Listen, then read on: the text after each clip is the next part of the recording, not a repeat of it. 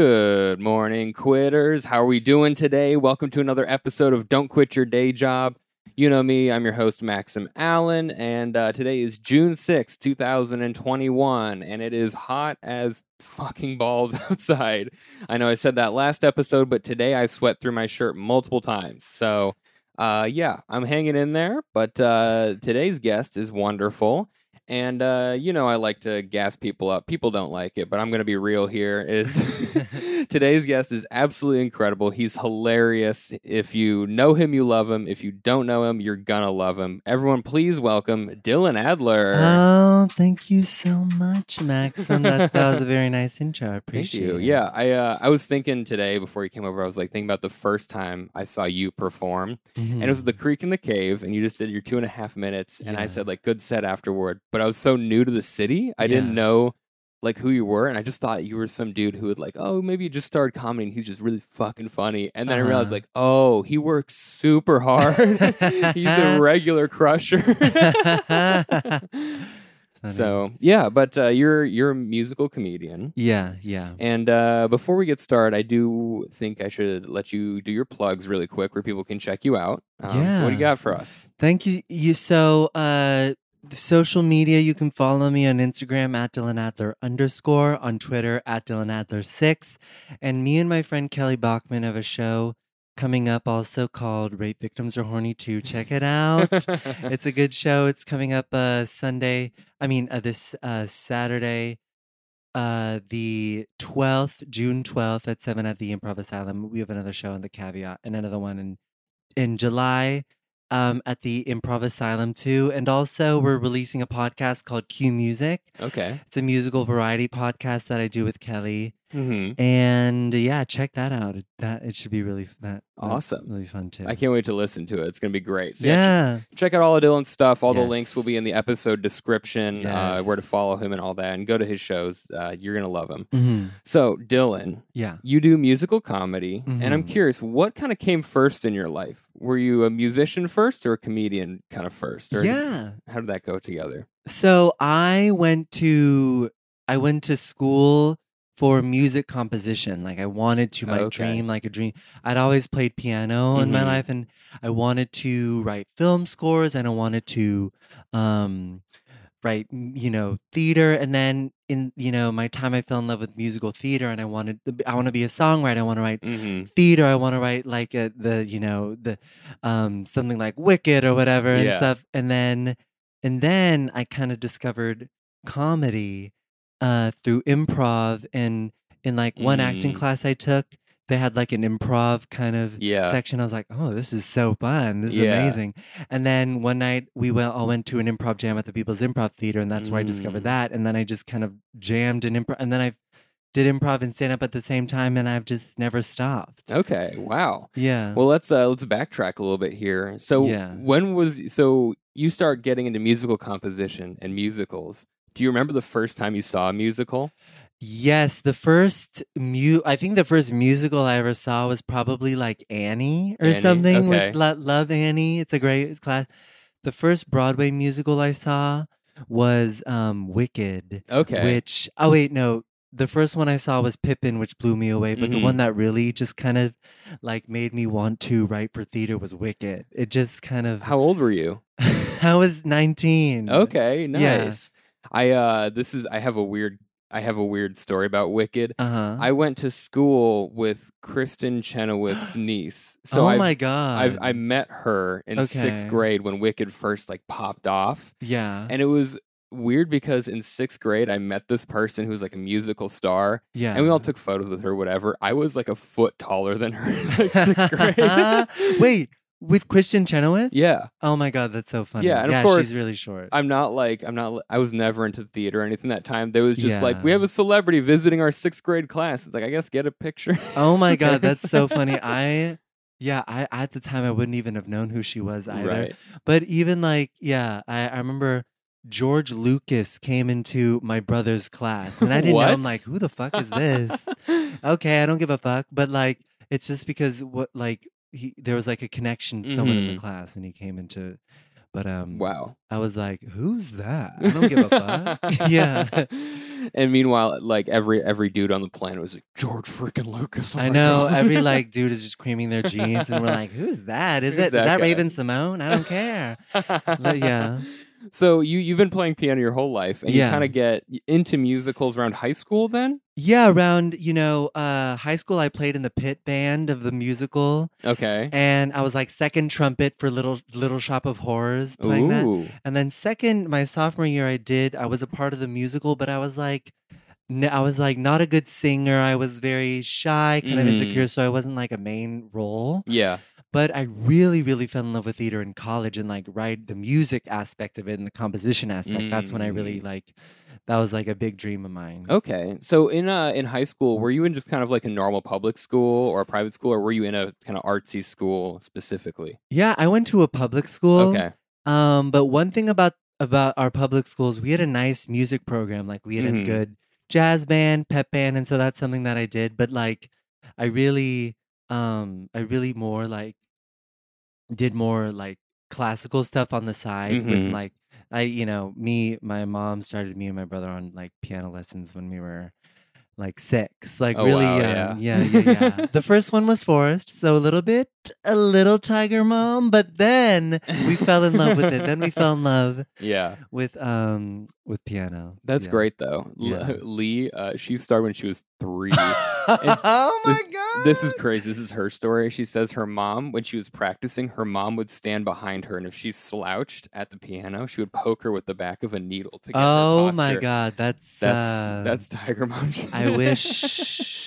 Yeah. I was like, oh my God. I know. I've heard those stories. I know. Thankfully, my mom wasn't like that. But something that my mom is, she's like brutally honest. Yeah. So like if I show her a song or a comedy thing, she'll be like, yeah, not your best. Or like, whoa. Yeah, but it's good. That's good. Because if I impress her, then it's like, I know it's good. I know I did good. Amazing. I always like in hindsight, I wish I had done some type of piano lessons or something, but I know as a kid I would have kicked and screamed and I never would have let it happen. But, yeah, I mean, I'm a piano teacher and I've taught some of those students where it's like, you just don't have the drive, Bobby. It's just, and then some are really good, but yeah, sometimes it's like, your mom just needs a break for an hour. I should be your babysitter instead. Yeah. Totally. Yeah. So one thing you mentioned that I think is interesting is you mentioned you played the trumpet. Yeah. I would love to see you incorporate a trumpet into your act at some point. I've thought about it and I'm like, I don't know. I mean, maybe. Yeah, maybe. I feel like there are less options because you can't speak. Right. Well, you can't say words. But maybe I could like if it. I was just like imagining it, and I'm like, I can imagine the shock of an audience when you start telling stand up and then whip out a trumpet. It would be like so loud and abrasive. Trumpets, I would not need to do it into the mic because it's so fucking loud. It's very, yeah. What did you grow up in, like a suburb or like a city, like apartment complex or anything? Or? I grew up in a suburb. Okay, yeah. So you had some room to practice the trumpet. Yeah. I did it in my room, but the whole neighborhood could still hear. But yes. Yeah. I was, trumpet kind of is a painful instrument. It just hurts your cheeks and really? It hurts your Whoa. It hurts your lips. I really enjoyed piano more. And also it's like it's a very like mask instrument. Yeah. Everyone was like just kind of like the bro of the band, as bro as like a band person could be, but somehow like it's so me and my brother were talking about like it's like the brass, something about brass. There's like some kind of like they think they're like the top, like they think they're like the jocks of the band. It's like, well, congrats, you're the jocks of band. Like you think that's an accomplishment, right? I don't know. But yeah, I prefer piano, but trumpet was fun. That's funny. I feel like the only jock of the band I could imagine is like tuba. Yeah, tuba, brass, like percussion, that kind of vibe.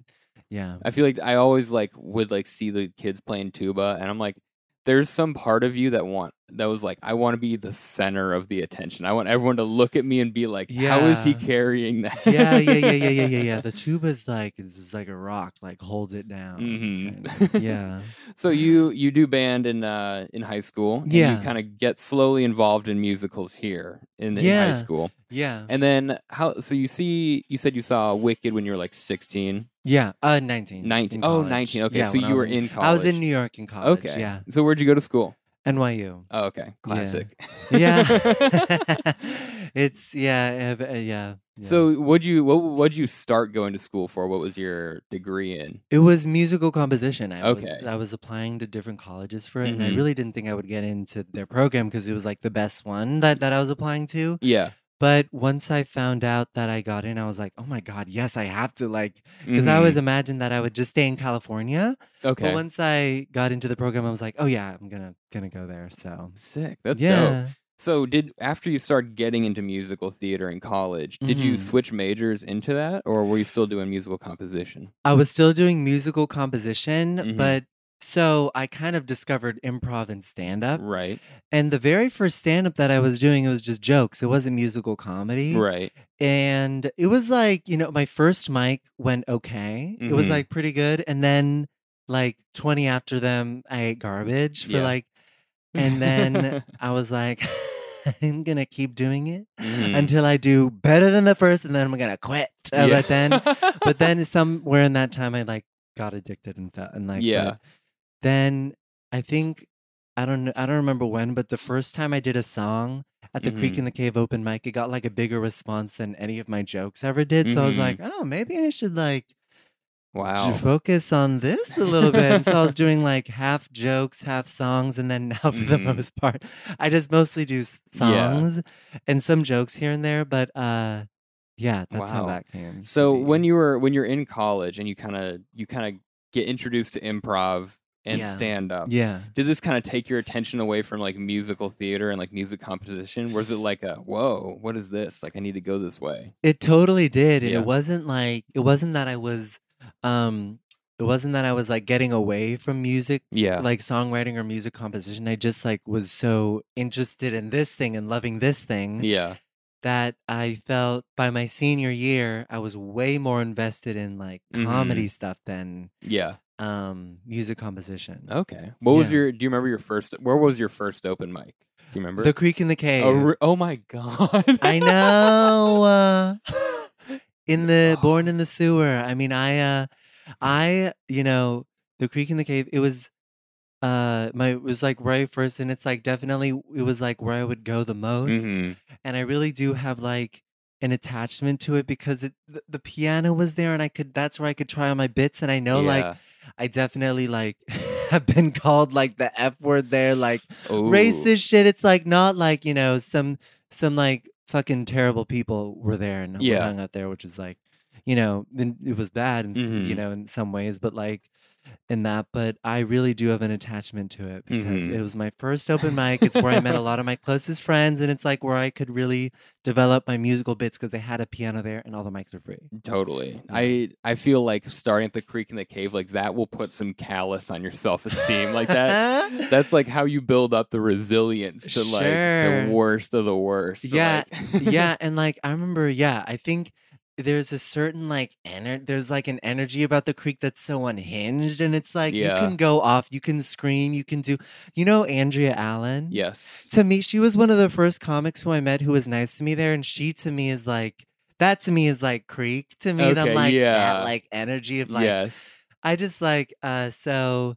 I mean that's I guess it did in a way kind of breed some of like my tendencies and stuff for like bring some certain like parts out of me and other people, but I think looking back at it, it's like I look back and I'm really sad that it closed, even though I was like, see, I think I've been to the Creek in the Cave for a mic probably like 8 times. Yeah. And because I live like a full like 50-minute train ride away. Yeah. And I would only go when Lee was going back when we were friends. Yeah, that's where I met Lee. Yeah. I would just go with her. She's like, I'm doing a bunch of mics. I'm going to go to the Creek. And I was like, sure, I'll go to the Creek with you. And then it was always like, oh, I'm waiting 3 hours to go 2.5 minutes dead last in this quote unquote bucket. And it was just brutal. Yeah. The good old days of waiting forever. Oh my God. Yeah. I remember like the first couple of times like going up completely at 1 a.m. on a Tuesday night for like 5 people. So you start stand up then in college. Yeah. So So what year was this when you went to your first mic? This was 2017. Okay. So yeah, I started improv and open mics at the same time. It was like summer of 2017, going into my, I guess, senior year. Yeah, senior year, going into that, and yeah, that's when I started that whole thing. So when you kind of got into improv and stand-up around the same time, were you on any improv teams, or were you doing UCB? Totally, yeah. So at first, first thing I did was improv, and I kind of gravitated towards that first because it's like it felt like improvisers were like, yes, and happy, and like we're gonna like compliment, and like stand-up. Like I went to the Creek first, and it's like everyone is like talking about like, and no one like seemed friendly, and I was like, oh my God, what the fuck is this? So I gravitated more towards improv because I like the energy. But I kind of, in the UCB, I took all the classes. And I could feel myself getting like stuck, in that kind of, there's like a cultiness to UCB. And there's like sometimes with like, this is the only way I can break in, and if I can't, then it's like, but there's so many more avenues you could do. And I feel like it was honestly through stand-up and musical comedy where I found my actual comedic voice and like unique perspective, and like where I could really like hone in on stuff more through that than improv. And eventually I got more sucked into that than improv, even though I do enjoy doing it.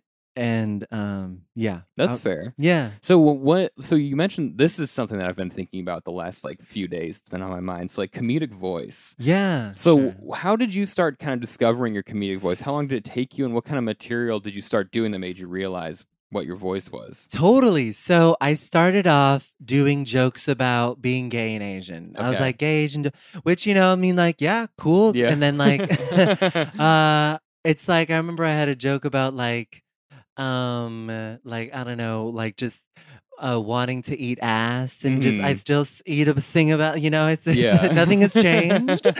But I remember like at first I really like copied Ali Wong and like her kind of like cadence of like kind of her like, cause that's what fits, like kind of like I'm not doing, but it's like kind of her cadence and her, because I like loved her so much. I was like I'm such a huge fan. So she's wonderful. She's so great.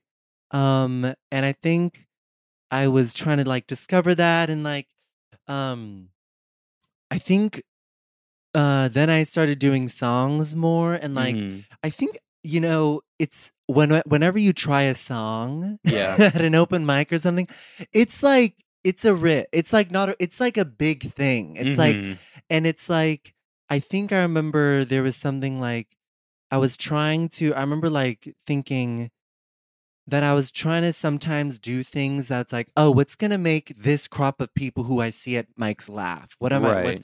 And then I think I made a switch of like, no, like what actually makes me like die laughing? Like me as a person, like not trying to make these like straight people like what's going to make, I'm like, what like, and trying to like lead from that. And then that's when I started doing more musical comedy stuff and more like very flamboyant stuff, and like kind of trying to find my own like what would make me like really like die.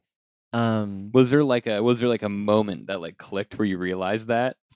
Or was it just kind of like something you had been thinking on, stewing on? Yeah, it was like stuff I'd been stewing on, and I think it was like, it was stuff I'd been stewing on because I know I had a bunch of material where I'm like, I just like wrote this because like I know, because I think it would make this group of people. Right. But it's like, then it's like I started to like lean towards material that I felt like that I as an individual actually would like really laugh at. Yes. And really that I actually really like. Okay, yeah, that's like, I've been struggling with this like comedic voice thing for like a few months now. It's kind of like been in the background, and like it's kind of bubbling up more. And everyone that like I've talked to about it is kind of just saying like, kind of that is just like, do what makes you laugh. Exactly. And I think that's so good. And what I'm going through is like, what do I actually want to talk about? Like what do I feel needs to be said? Yeah. What do I want to put out there? What do you want to see? What is it that you want to see? Right. Want to talk about? Exactly. Exactly.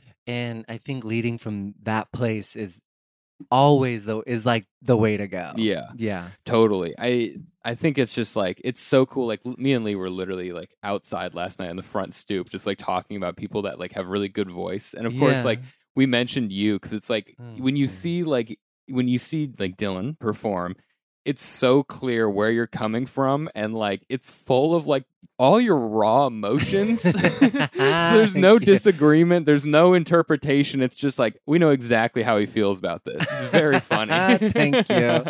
Yeah, a lot of times after my sets, I'm like, oh, I can no longer speak. I've screamed. Oh my God. When you came here to do that like live stream show that Lee was doing for her company, and that was the first time I saw you do the hang on, I have to burp joke, and then you scream. I was like dying laughing. I was like, that's the funniest fucking thing I've ever seen. Thank you. It reminded me, there was a comedian I saw back in Denver, and he had this joke where he would get on stage and be like, sorry guys, do you mind if I vape in here? Can I hit my vape really quick? And the crowd would be like, yeah, sure. And he'd pull out a slide whistle and hit the slide whistle. That's funny. It's funny as fuck. I like that. Do you remember when you started doing full sets of like music? Yeah. The first time I did a real full set of music, the first time I was like booked on a show, they were like, we want you to do your music stuff. I was like, oh, okay, sure. Yeah. They like requested it? Yeah. Because I did jokes and I did music. They're like, we want you to do your music stuff. I'm like, okay. So I like lugged my piano, and then I think that was in like 2018 maybe. And then whenever I got booked on a show, it's like, oh, that's like music stuff. They want me to. So that's kind of how I started doing full sets on shows, is like music and maybe like sprinkle in a joke in between a song here or there. Yeah. But it was always kind of like, interesting. So you kind of got requested into your way of being a pure a little comedian. bit, because I would go to these. I remember I would, like go to these mics, and I would do like half jokes, half songs, and then they were like, "Oh, we want you to be on our show. Like, do your songs, like definitely." And I was like, "Oh, okay, whoa, shady, cool." but it was like, So that's kind of how I really I started out like doing mostly like music sets. So when you kind of start doing music more, did you meet other musical comedians at all? Do you have any that you know? Yes. It's like kind of through time, I really pretty much know most musical comics in the city, and it's really? Like, I mean, for the most, I'm sure there are a couple of like, I'm sure there are a bunch that I don't know, but I do like, I feel like there is like, because. we are sometimes hated, and I remember when I was like lugging my piano into the venue, and one of my good friends, like Dan Yang, I didn't meet him, but when he first saw him, he was like, this bitch lugging in his fucking piano. He told me that's what he was thinking. I was like, okay, fine. And then, but I think. Yeah, I really love other musical comics. Who are your favorites here? Oh, I really love Caitlin Cook is so good. Larry Owens is brilliant. Okay. AJ Holmes is another one who's kind of like he comes from Broadway. He's like been on Broadway and now he's doing musical comedy. I'm like, what? Okay, dope. Yes. I'm like, you're doing music after you've been on Broadway? I'm like, yeah, he's great. I'm like totally missing so many other great musical comics right now. Because honestly, I've seen very few besides you. Okay. Like, you're like the musical comedian I've seen the most. Okay. And then my buddy Derek Calto, who used to run Cherry Bomb Mike. Oh, cool. He's kind of, he does like acoustic guitar kind of protest song comedy. Oh, cool. But I haven't seen like any of the ones you named. Like I definitely follow them on Instagram, but I haven't seen them live yet. Totally. And I miss so many, and I'm thinking like Sally Ann Hall Kimbird, like Luna Malbrook's so good. Like Asian Pop Comedy is a great group that does musical. I think there's so many.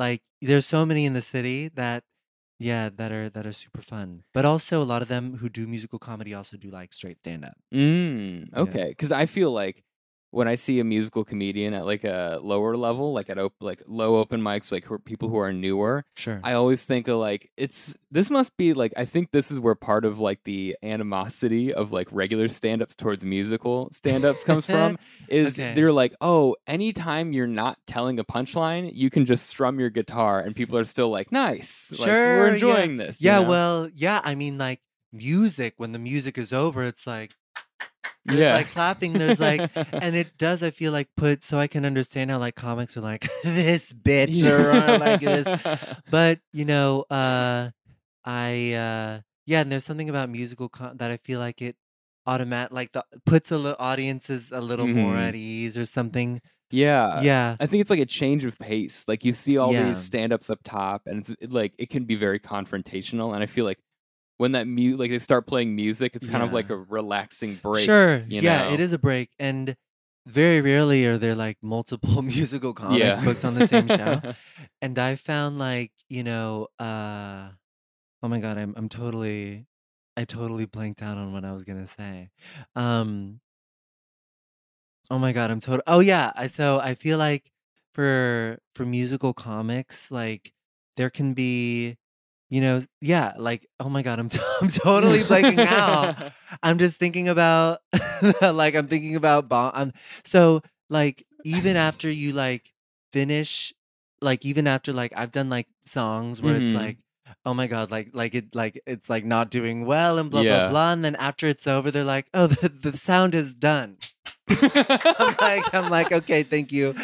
Yeah, like you never fully bomb with musical comedy because everyone's just like. I would beg to differ because I have done some gigs where there was one time I did a gig where I was doing musical comedy in the middle of an ice skating rink. What? I know, and people skating around me while I perform.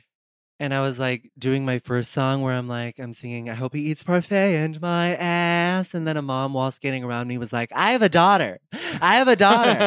Stop saying these blasphemous. And then and then it was so bad. And then like, it was like definitely a bomb. And then I had to lug my piano off the ring. That sounds like a dream sequence from like a movie. Like you have some horrible nightmare about performing dirty musical comedy in the middle of an ice rink. Who thinks of that? Artists think of that. Artists in Queens who are like, what an experience this will be. Immersive art in the city, New York. Like, that's what it was. Oh my gosh. I know. That's so funny. Is that like does that stand out as like a bad bomb for you then? Yes, that's definitely probably the worst. Yeah. Did you have like getting into like the musical comedy, did you have any like early struggles like figuring that out, or were you kind of just like it kind of just flowed naturally? Yeah, music when I was doing shows, you mean? Yeah, I think it was like a big learning experience because I learned a lot of things about musical. I learned something that's so important, the level of your track or the level of the instrument is so important because I've done shows where they can't hook up my piano or can't hook up the track. Right. So they're just like hearing something so faint and it's like basically a cappella. Whoa. And then also the other important thing is like they have to understand your words like that because that's where the jokes are. And if you're like mumbling or something, like if you're not really kind of eating the mic and like saying every word, like then they're going to miss a joke and then the laughs aren't going to happen. So it's like I kind of learned that along the way. Like the acoustics are so crucial for like the jokes to hit in the space, and also for you to like enunciate the words so that the audience can laugh at it at the joke that you wrote. Interesting. So I'm not a musical guy at all, but I'm curious. When you write the music for your jokes, do you ever pick a specific range of notes or like tone or whatever so that you can better enunciate over it? Like, are there notes you stay away from? Yeah, I try to make it for my range. I try to make it like I try to make when I write a song, I try to make it easy for me to sing, and I try to make it, a song. I usually sometimes pick some chords or like. Pick a song I want to base it off of and then switch up the melody. I have the melody usually in chords down. It's the lyrics and like it's like the lyrics of the song that I try to workshop and like, make and, add to the song. Right. So it seems like most of your songs are like what, about like 3 to 4 minutes, right? Yeah, most of the 3 to 4 minutes. Mhm. Some of them are a little shorter, but Yeah. yeah, that's for the So most part. I witnessed this like this week at Yeah. a mic where you did like the first like third of a song to practice. And I thought that Yeah. was so interesting because I'm like, obviously, like at a show, you would never just stop the I would song never halfway. stop a Be like, song. the laugh was good enough. I'm moving on. Yeah. Like, but I always thought that was interesting, like how you would how challenging it must be challenging it must be to practice these songs in Yeah. like chunks at an open mic and decide what to Sure. practice and for how Exactly. long. Yeah, because when I was writing like a song, Mhm. I would, because it's such a long song, and I would Yeah. be like, I only have 3 minutes and I just want to really try out this verse. I'm like, okay, I guess I'm just gonna do this song, do it up to the verse. That's the new thing. I have no reason to keep going because I know this part does Mhm. fine. Right. So yeah, it's like, yeah, I try to work it at Interesting, because that way. when I saw you at the Creek, I forgot it's the song where you scream about how much work you've done on yourself.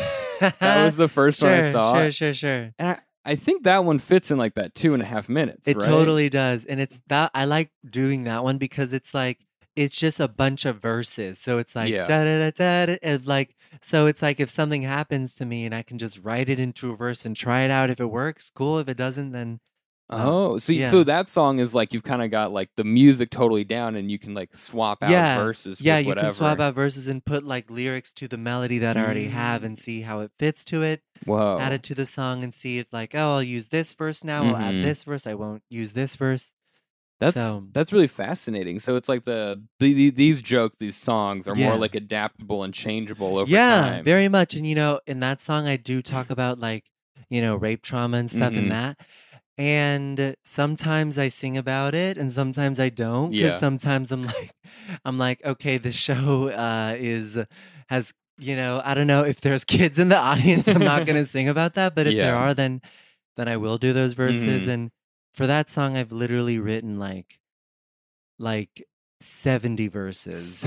I'm not even kidding. And like some of them work okay, and some of them work Some of them I've been like, I probably gotta throw this one out, even though Wow. yeah. But And so then you must have been doing that song for like several years now, right? yeah, I think like a year and a half I've been doing that Okay, song wow. and So working on it. So do you just like some days where you're just walking down the street and you think of something like, oh, I should put it in that one? Yeah, totally. If something fucked up happens. What?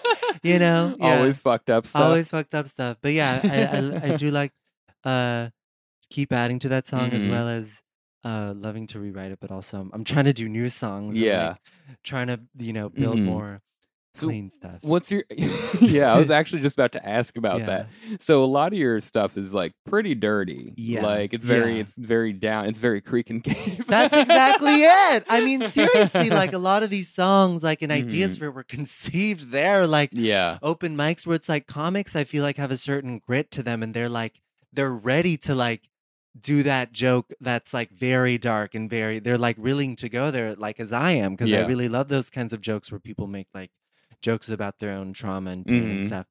But yeah, my experience is when I do some audiences at the rape stuff or like other dark stuff, sometimes they laugh, but sometimes it's like, oh, is this guy okay? Like, is it? I'm like, no, I want you to laugh at this, like at this exactly. So that's been an interesting experience, but So you've been trying to clean it up now and write some new definitely trying to clean it up. So what does that look like for you? I know- Like what kind of topics do you touch on? I know. I've been trying to. We're figuring it out. You know, like I've been trying to write stuff about like like my Asian identity, like things I've been thinking about. Maybe like some trauma stuff, but also stuff about that. But in a way, I feel like I'm trying to clean it up because there's sometimes where it's like a corporate gig. It's like we need something clean, or like if you're submitting to like America's Got Talent, they're like whistle clean as a whistle. So I'm like, oh, I have none. Like but Interesting. yeah, I've been trying to write more songs about that, but it's hard because like I love dirty humor. Yeah. I love that's humor that I love and to listen to and laugh at. Yeah. So It's been like hard, but I think I'll try to adjust. Yeah. Yeah. I think it's interesting, like with the clean and versus dirty stuff. It's like I feel like as comedians, when we go to all these open mics and shows and all the indie stuff on rooftops and backyards and Yeah. basements, it always feel like it's like an anything goes type. It's Yeah, like it breeds that kind of like energy and which I like, and yeah. that's why I really, even though it's like The Creek, I really loved it because it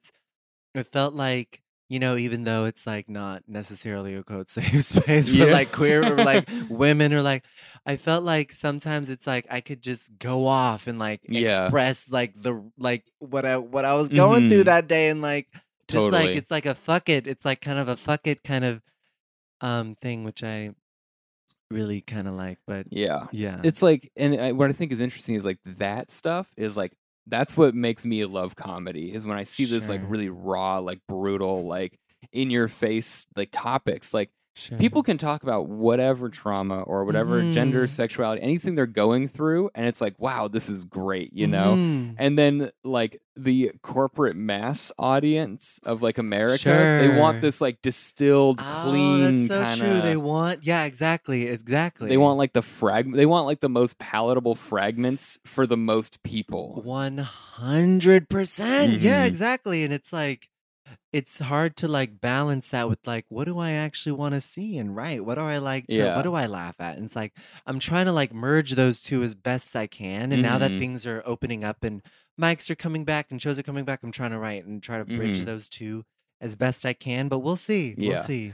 So do you, for like this new material, are you gonna use old music you have, or do you have music that you kind of put on the wayside for something later, or are you trying to write new music? Yeah, I'm trying to write new music, trying to write Okay. new songs, new premises for Mhm. songs, new jokes maybe to Mhm. like, you know, fill out my set more. Right. As well as like add to the fucked up song, keep writing Mhm. that, and Yeah. like cuz things keep happening. Yeah. And yeah, I think that's what, yeah, but a lot of new stuff. So with the music you write, where do you draw your influences from? Obviously, you love like musical theater. Do you have any Yeah. any just musical or musicians that you really vibe with that you really like? Yeah, I love Elton John Elton so John? much. As Okay. a pianist, he's like my biggest piano influence. I think I would just like in college, I would print out transcripts of exactly how he played Whoa. piano, like the songs, and I would go to the practice Mhm. room and like learn them because I was so, his piano playing is so he's like a virtuoso, and he's Mhm. so, yeah, I love Elton John. I Mhm. love, I, the chords to Fucked Up, I based them off of Adele's He Won't Go. Okay. Yeah, I love of theater, of course. That's Mhm. like a lot of what it's based off of. But I also really like 70s music. Oh yeah. Yeah. Yeah. Let me ask you this, because we did touch on like your first musicals. What's your favorite musical? My favorite musical, it's like I sometimes get embarrassed to say because it's quote hack, but Hamilton. I love Oh, Hamilton okay. so much. I think I remember like leading up to it, I was like, oh, there's no way it could live up to the hype. Like, Right. what? Like, but then I was like, every single number is so meticulously thought out Mhm. and so brilliant. The choice of music, Yeah. the lyrics are so masterful. It's just everything about it was just so it was just so I was blown away. So. Absolutely. Like I've never gone to see a musical in person on Broadway, but like I'll occasionally like watch a musical. Like Yeah. it's I do enjoy some of them. But like we watched Hamilton when it came to Disney Plus, and it was Yeah. this like it was this feel like it was kind of the same feeling. I was just in awe of the how thought out it was. I Yeah. was like, you are telling me this is like 2 hours of them rapping the whole time and changing sets and like doing like it's just like this flow. I'm like, I don't know how people do it. It's I know. crazy. It's so, I know. I was so blown. I was like, it felt like even like the numbers that like every musical has Mhm. like a kind of throwaway number where you're like, okay, like it's like you're like, you know, a track that you skip when you listen to it in the album, but like Hamilton doesn't really have those. Mhm. Everything is just so, it's like perfectly placed. Yeah. Yeah. Do you have a musical that you don't like? Do you have like an unpopular opinion musical where you're like, I don't like this one? Oh my God, let me think. A musical that, okay, a musical that I saw that I was like, Oh my God, this is an unpopular opinion. Okay. Me and my brother saw Chicago live, Okay. and it might have just been the fact that we got seats so far to the side that we could literally see the stage manager and we could see the actors like prep before they go on stage. I could see them like changing. Like it's like we shouldn't be able to see this. We could only see half the stage. And also, like, I don't know, the cast was like Chicago does this thing where like they bring in celebrities to like play Okay. the things, but like the celebrities aren't always like good performers. They Right, just kind yeah. of sell tickets. But Chicago live did not like. But I do love the movie Chicago, and the That was a music is good great. one. Yeah, I saw that one like back in high school. I know the like, movie is amazing. mhm. Yeah, I had my high school girlfriend was a choir girl, yeah. and they were learning some stuff from Sweeney Todd. Oh yeah. I've seen that movie probably like 100 times because she just Yeah. like wanted to learn the music and practice. I was like, I'm Yeah. fucking sick of this. And Sweetie, sweetie. Yeah, it's intense. It's intense. And then she like showed me Chicago. I was like, I like this. This like, is good. I don't know Yeah. if it's just because it's not Sweeney Todd or That is so funny. I saw Sweeney Todd. I liked it. Mhm. I actually helped co-write a musical that played. I was so lucky it played off Broadway, Mhm. and it was because the person who produced it and wrote the lyrics and story like really worked to like make it there and like really is amazing. Mhm. But my mom came to see New York to see the show. She saw like our like original musical that we did, Mhm. and then we saw Sweeney Todd, and she was like, "I liked your musical better, Dylan." Like I don't know what the fuck they were saying. There was no melody. They were like, "This is the tale of Sweeney Yeah. Todd." It's like it was just like I enjoyed it, but it was like my mom was like, "No, I." She's like, Funny. I'll pass. Yeah. Give me 1 sec. Okay, we're back. We had a little dog crisis. Oh my God, it's like so cute now. He's like a little cloud. Yeah. I think my unpopular musical opinion is I hate Moulin Rouge. Okay. I've never seen that. Okay, so the story, I'm like, okay, it makes sense it's like a timepiece about this like brothel theater back in like France in like whatever goddamn year, Yeah. But all the music is like 90s. Okay, It's 90s? yeah, but it's Isn't like it the one where it's like, they're like, getcha, yeah. That one? okay, we'll just let him go. Okay. Could you close the door? Yeah. That's his problem now. Karma? But yeah, it's like all 90s, but they like kind of rewrote it so the lyrics would fit kind of what's happening in the story. Oh my God, yeah. Wait, is it all pop songs in I this? think so, yeah. That's always like there was a musical I saw called The Bodyguard where it was like a musical based off like Whitney Houston's life and Oh, okay. well, no. Sorry, it's based off The Bodyguard, but like they used like this Whitney Houston songs to like portray the plot.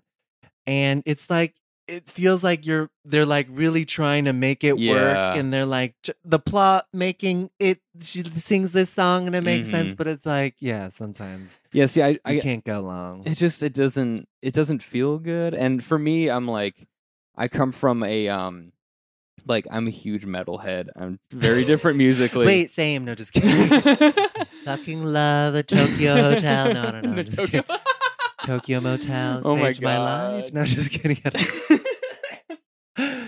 But like I'm used to like when I would go see music, I'm used to like a very live. Everything is original. Everything Okay, is made there on sure. stage. So like when I would see like a movie like Moulin Rouge or something where the music is kind of like it's not original music, but it's kind of shoehorned. Like it doesn't. Yeah. It does. I don't like that. It doesn't feel as genuine. I know. I get that. I get that too. And Mhm. it's like audiences do love to sing along with they listen to a song, but like plot wise, I'm like, this makes no sense. You're singing like you're singing "Where Do Broken Hearts Go" at someone's. Yeah, exactly. It just doesn't make sense in the plot. Yeah. Yeah. So there was something else I wanted to talk to you about that. So I went. Lee had me go to your one-man show. Oh, Last year. Under St. Mark's. Yeah, in Yes. the before times. Yes. So for the listeners, what was this one-man show of yours? Yeah, so it was it was just an amalgamation of like all the material I had. And it was yeah, it was basically like a bunch of jokes, musical bits that I had, and it was like it was so nice that thank you for coming. It was very like It was great. some friends came to see, and it was musical comedy, and it was just basically all my musical comedy material, and I tried to make it didn't really it's like it didn't really have like a theme, but it was just like all my material, and it was really fun to do. So yeah, I was curious about that because like I had a lot of fun that night. It was a great show. I loved it. Yeah. What I was curious about now that we're like more than a year away from that date, you had like a full cameraman. You were mic'd up and everything. Have you gone back and watched it? And yes, I've watched the footage, which is great. It's like good footage. I was really happy, and like it still holds up, and you're happy with it. Yeah, I'm happy with it. It's like it's good. Like I sometimes use it to like send certain bits for songs. Yes. But yeah, basically. Because I was like, I feel like this whole thing. I was like, he now has like 9 different 5-minute tapes he can send out. Yes, I do. Yeah. What kind of was funny to me is like there was one point during the show where you're going into the next song, and you even joked about it, I think, but you couldn't remember if you needed to play the piano for it or not. It's like I didn't know if it's piano or track. So I know it was like the week before. I was just freaking out, like. I don't like should it piano or track? So yeah, I wrote like on my piano I wrote down my set list to like refer to. Yeah. Because I was like watching that, it was like it wasn't like, oh, he fucked up. It was just like I was like impressed. I was like, to remember this much music and this many jokes at this length, like you've got to get mixed up somewhere, I feel like. Yeah, absolutely. So do you think you would do something like that again, or I would in the long-term future, I think I'd love to. Near-time future, not really actually, because I'm just more focused on writing new stuff. Writing and doing Rape Victims Are Horny Too with Kelly. That I feel like I'm just trying to write new shit, write new songs that I would feel like, I don't want to be like, here's my new stuff in a show and bring people to like see new stuff. I'd like want to work it out before I would do that. Definitely. I thought it was like so cool though, because it was like he basically just made his own special. Like that's just what you did. You're just like, here's a special. Yes, exactly. And it felt good because I've never done that much time on stage. And because that was like 45 minutes. Right? 45 minutes. Wow. Yeah, it was nice. That's awesome. Yeah, and the people who like produce that, like Frigid, they're so great, and I just met them because I did the Under St. Mark mics, and they have a piano there, so that's why I go there. Oh, okay, cool. Yeah. So one thing, this was funny. You I think you tweeted about this, but one of the comments in the video, someone calls you Gay Bo Burnham. Oh my God! Yeah, I mean, I get that. That's a comment I get all the time. Really? Because it's like, that's your only reference for musical comedy is Bo Burnham. Yeah. And they're like, oh my God, Gage and Bo Burnham. And it's like, I like Bo Burnham's great, and I think he's very, very funny. But I feel like there are other comics I feel like more similar to, like tone wise or something. Definitely. But yeah, Bo Burnham's great. He's very good. I'm about halfway through his new special right now. I haven't seen it, okay. But I've heard many people are horny for him and horny for the special. So I'm like, well, I guess I gotta watch this. What's kind of like funny about it is like the comparison like between you and Bo Burnham. It's like Bo like used to do some like dirty stuff, but like I feel like his material now, like most of his material for years has just been this like existential dread, Exactly. It's like this, like, it is like this kind of like existence artist, blah blah blah. Yeah, it has been that. It's like him being like miserable, but like about his own identity and role in the universe. And I'm like, I don't think there's definitely not as much of a parallel like content wise. Like, very different. Yeah, exactly. It's like the thing that makes you and Bo Burnham the same is you both know how to play a keyboard. We play a keyboard and we sing, and we're like kind of gay. Like that's kind of how we're similar. You heard it here first. Bo Burnham kind of gay. Bo Burnham kind of gay.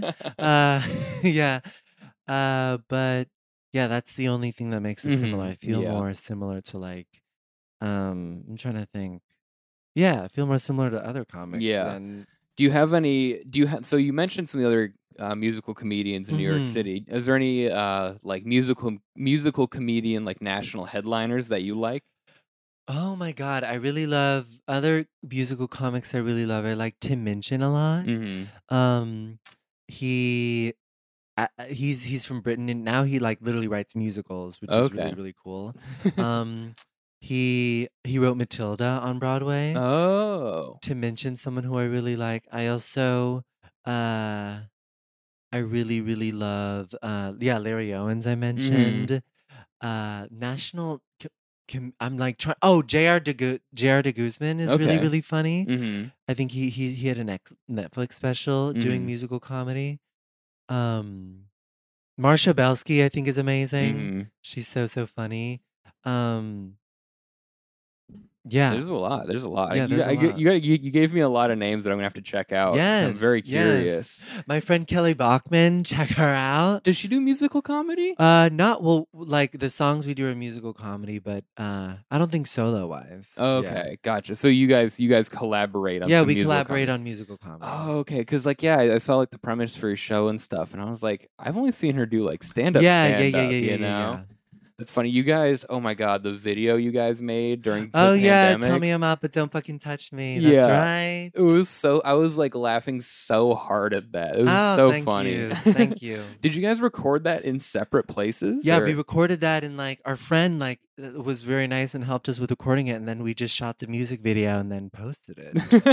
Yeah. How was the response to that? It was good. It was like very nice. Like a lot of people responded in a way it's like, oh my God, this is exactly how I feel. I'm like the complicated nature of like still feeling like horniness, but also like trauma and like not wanting to be. It's like you know, like touch. It's like wanting to be. Of course, like everyone wants to be but also it's like, don't touch me, don't touch me, sir. I just want the validation, but don't touch me. And so this kind of theme, that's like the premise of your new show with Kelly, right? Yeah, exactly. It's like kind of looking into like the nuances of, living with that kind of trauma and like, our way of coping with it is like making comedy out of it. So that's kind of what we do. But we're really proud of the show. That's also awesome. Some of the response was negative. Some of the response was definitely like, it's like, why would they like, there were trolls who were like said mean shit, but like there were also some like people who were like who I think were survivors who were like, why would you put this out? This is so, and I think it's kind of like I can understand where that thing is coming from and that pain, but also it's like I think this is like our way of we're like trauma survivors ourselves. This is like what we're trying to do to like our way of coping, and I think it makes other people who are also survivors feel less alone in it, and like that's.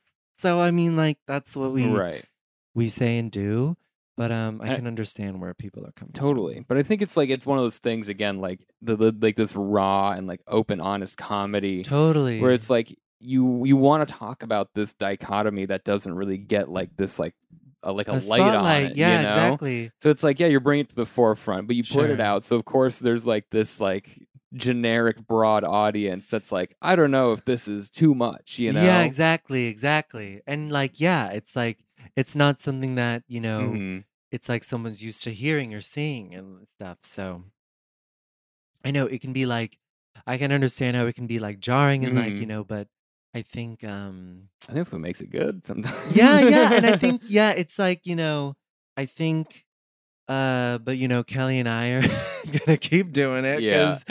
Like it's like our way of like, coping with it. And I think other like survivors of it like really resonate with it. It's like I wanna like we wanna like address all the nuanced, kind of aspects of like living with that kind of trauma, rape trauma. Yeah, I think it's like great. I think it's just like, I don't know, bringing light to those things, like those feelings, like totally. And that like I always thought like I think like Bush era comedy was very shocking, like stuff where it was like, oh, like we got a conservative country, let's say some wild stuff to get people to laugh like comfortably. Yeah, and I think since like 2012 onward, there's been a shift in comedy where the best comedy has an element of perspective. And it's like, what's your story? Where are these people coming from? What have they lived through? What are their experiences? And I think that specific like genre of comedy and like that theme is not brought up. Like, yeah, totally, totally. I agree, and I think it's like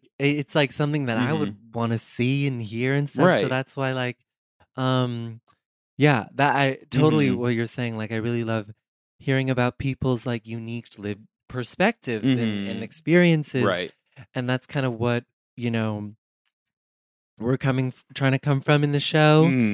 And yeah, it's like my friend Kelly put on the show, because a lot of times like the joke is like the rape victim is the punchline, or like that, like in some, but it's like now kind of like doing her show Rape Jokes by Survivors. It's like, oh yeah, and like it's like a joke like from the perspective of a survivor making from their own like experience, which is like not as heard as often as like someone making a joke where like the punchline is the victim. Yeah, where it's like not like a very we don't do those jokes. Yeah. So yeah, but that's great. And also for the listeners, like if you like, you probably have heard of Kelly, you probably just don't remember it, but she was the one who called out Harvey Weinstein at that comedy show right before the pandemic.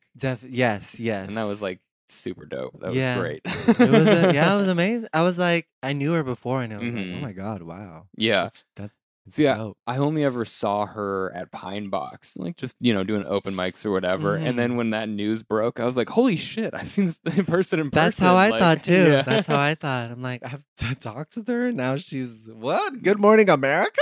Yeah, yeah. That's wild. Yeah. And so also, you mentioned earlier that you in writing your comedy, you in the beginning you kind of went with a lot of gay Asian themes. Yeah.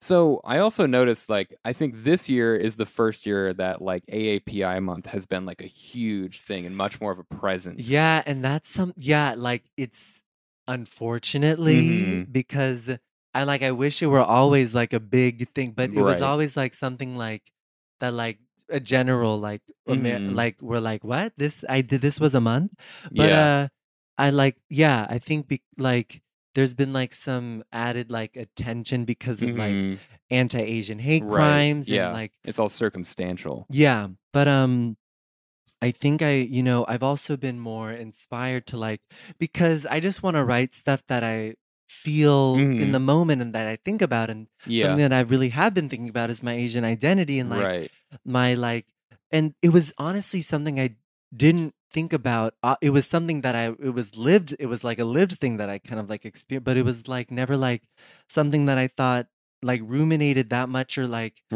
thought I should make like as much material about. But now it's like what I'm thinking about a lot, and I really do want to write some material about it and kind of like experiences. And as because that's what I was gonna ask about, because like I noticed in the comedian community there was like AAPI month was very talked about, and a lot of Asian comedians were very vocal about it.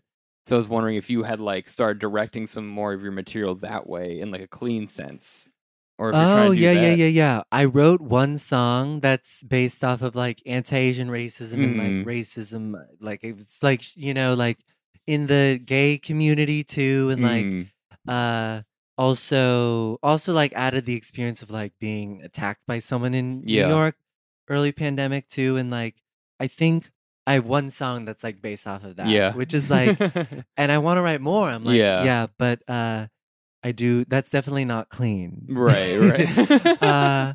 But I've been trying to kind of write more songs about that. That's not just kind of, that isn't maybe just like related to anti-Asian racism due to COVID and like all that. That's like like I want to write like lived experience of it, like in how, like the also like what being like the experience of like being mixed race and the nuance of that too. So definitely, I think those are all like great topics to go into, Yeah, and maybe people at the ice rink will like it.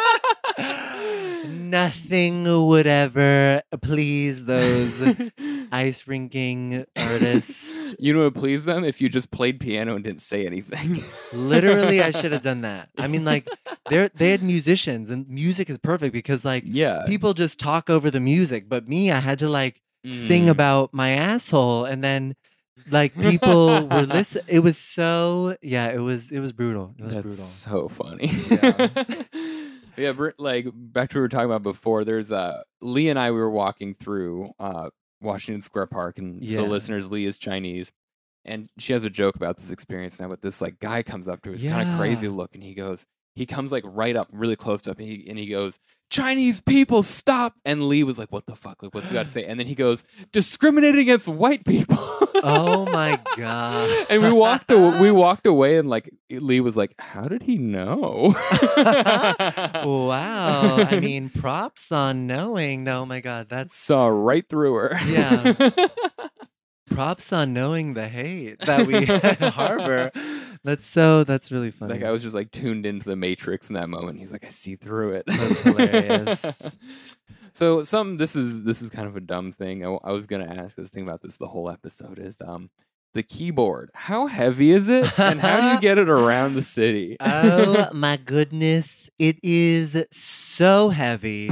I think it's 50 pounds. Oh my god! I know, and I used to literally lug it to every show. So I would like carry it on the subway. It would get like my case would get torn to bits because I was carrying it up the stairs and kind of dragging it. It's so heavy, and like I would always have to get there early to set it up, and I could never like leave a show. I would have to wait or sometimes I would have to like put it on, and then after my set, like carry it off clunkily to like get to my next thing. Oh, I know. And sometimes I'll like order an Uber if I don't have time. Usually I'll take the subway, but if I don't have time, I'll order an Uber. And then they'll see it, they'll be like, oh no, I'm like, oh, it's gonna work. Oh, it's gonna work. And I'm already putting my piano in there. They're like, oh no, oh yes, it will. It'll fit. And it does fit. You're like, I'm not getting an XL for this. Exactly. I cannot wait for this. Yeah, it's always like a hassle, and everyone on the subway wants me killed. Yeah, yep. They're like, this bit, and it makes a lot of noise. And like when I go to, sometimes for show, like there's like sometimes here and there where I won't do that well, and it's like, well, I guess I gotta pack up my piano and lug it home. No. I know those are always the most painful. Like some like late night 1 a.m. show where everyone is high, and I lugged my piano into the venue for it. And then you got to wrap up your power cord on the side. Wrap up my power cord and yeah. Oh my god. Yeah. I think for a long time I had only seen you actually use the keyboard or the piano at the Creek. Yeah. And then you hosted Drool, and that was the first time I saw you with the Bluetooth speaker. And I was like, this is Dylan Adler Super Saiyan mode. Like he like figured out the next like step. Tracks saved my life. For like they really did. Like I don't have to lug that shit around the city. I can just send the tech or just plug it in myself. Tracks, it is so much easier. Oh, I bet. Yeah.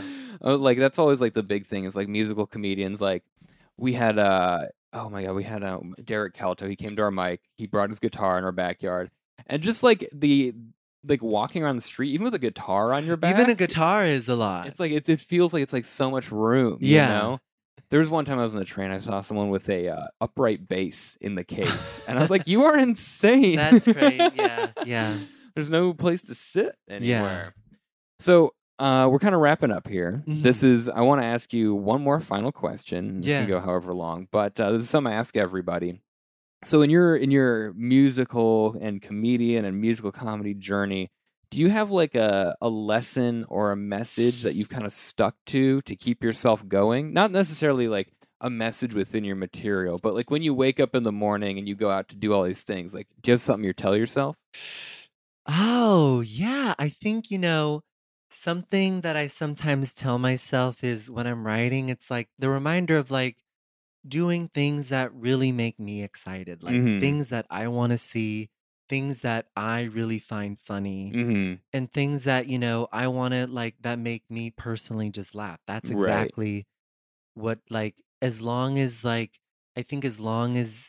for me, I'm like trying to aim for that, then then I can't go wrong. And like everything else is kind of out of a little control. But I also kind of like when I'm doing a show or something, or like a show where I basically know, like, for the most part, like, what I'm gonna do. I try to, like, tell myself, like, it's like you know exactly what song you're gonna do and, like, kinda what you're gonna say. It's like, might as well, like, do it big or, like, do it, Yeah. might as well, like, do it like, like you really like, I like this material. And I'm gonna, Yeah. like, I really, it cracks me up. I'm gonna, like, Yeah. yeah, I'm, like, gonna.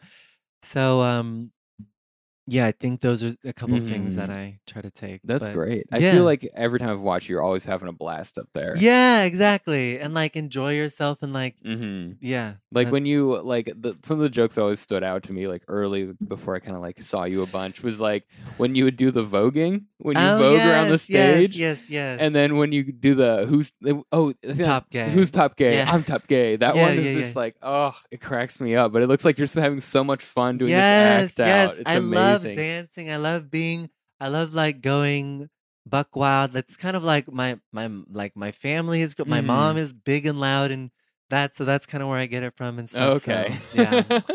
Yeah. Awesome. Well, I also want to say one last compliment here. The video with you and your brother, that's like the song every white person Oh, loves. thank you, that's a new one. I'm trying to. So funny. It's just like the ukulele and like, I'm so Yes! excited. I'm marrying my best I friend. need to And learn like, uke to, like, really accurately do that one. yeah. Yeah. But it's like you hit this like home insurance commercial vibe like on the Exactly! head, and I was That's what I was inspired from, like, hearing one yeah. of those whistle songs for, like, Yep. an AT&T commercial. It's like a white woman picking a flower and just sniffing it. I'm like, this is Imagine Dragons galore Oh kinda my god. Yeah, with that video, I felt like you called out every wedding in my hometown, like like to the T. Many weddings that I've played piano for, I called out, Yeah. Have you played piano at a wedding? Oh, yes, I have. Yeah, Whoa. it's good money and stuff, but, the wedding that once stuck out to me was, like, all white people, and it was in Brooklyn. I'm like, Mhm. "This is impressive that you actually did this in Brooklyn. You filtered. You really, Yeah. like, must have actually worked to do this." But, I was the only person of color as the pianist at this, like, white wedding. Oh my gosh. Yeah. And Yeah. you're like, I just want to let you all know I'm the top gay. Exactly, Begin exactly. playing. So I basically did my whole set for those hoes. No, just kidding. Yeah.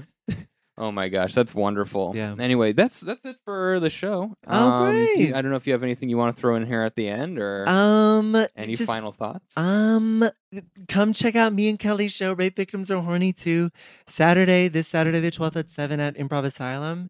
And we have other dates that we're going to promote on my Instagram at Dylan Adler _ and Twitter at Dylan Adler 6. Yeah, that's basically what I'm doing. Awesome, I'm yeah. up to. Thank you so much for having me. Yeah. This was so fun. Thank you so much for coming on. This is a wonderful episode. You're a Yay. blast to have around. Thank you. And everyone, this episode comes out before those shows take place. So go check him out. Go follow Dylan. Check him out on Twitter. He's fucking hilarious. So, Thank you. and I will see you all next week. Bye.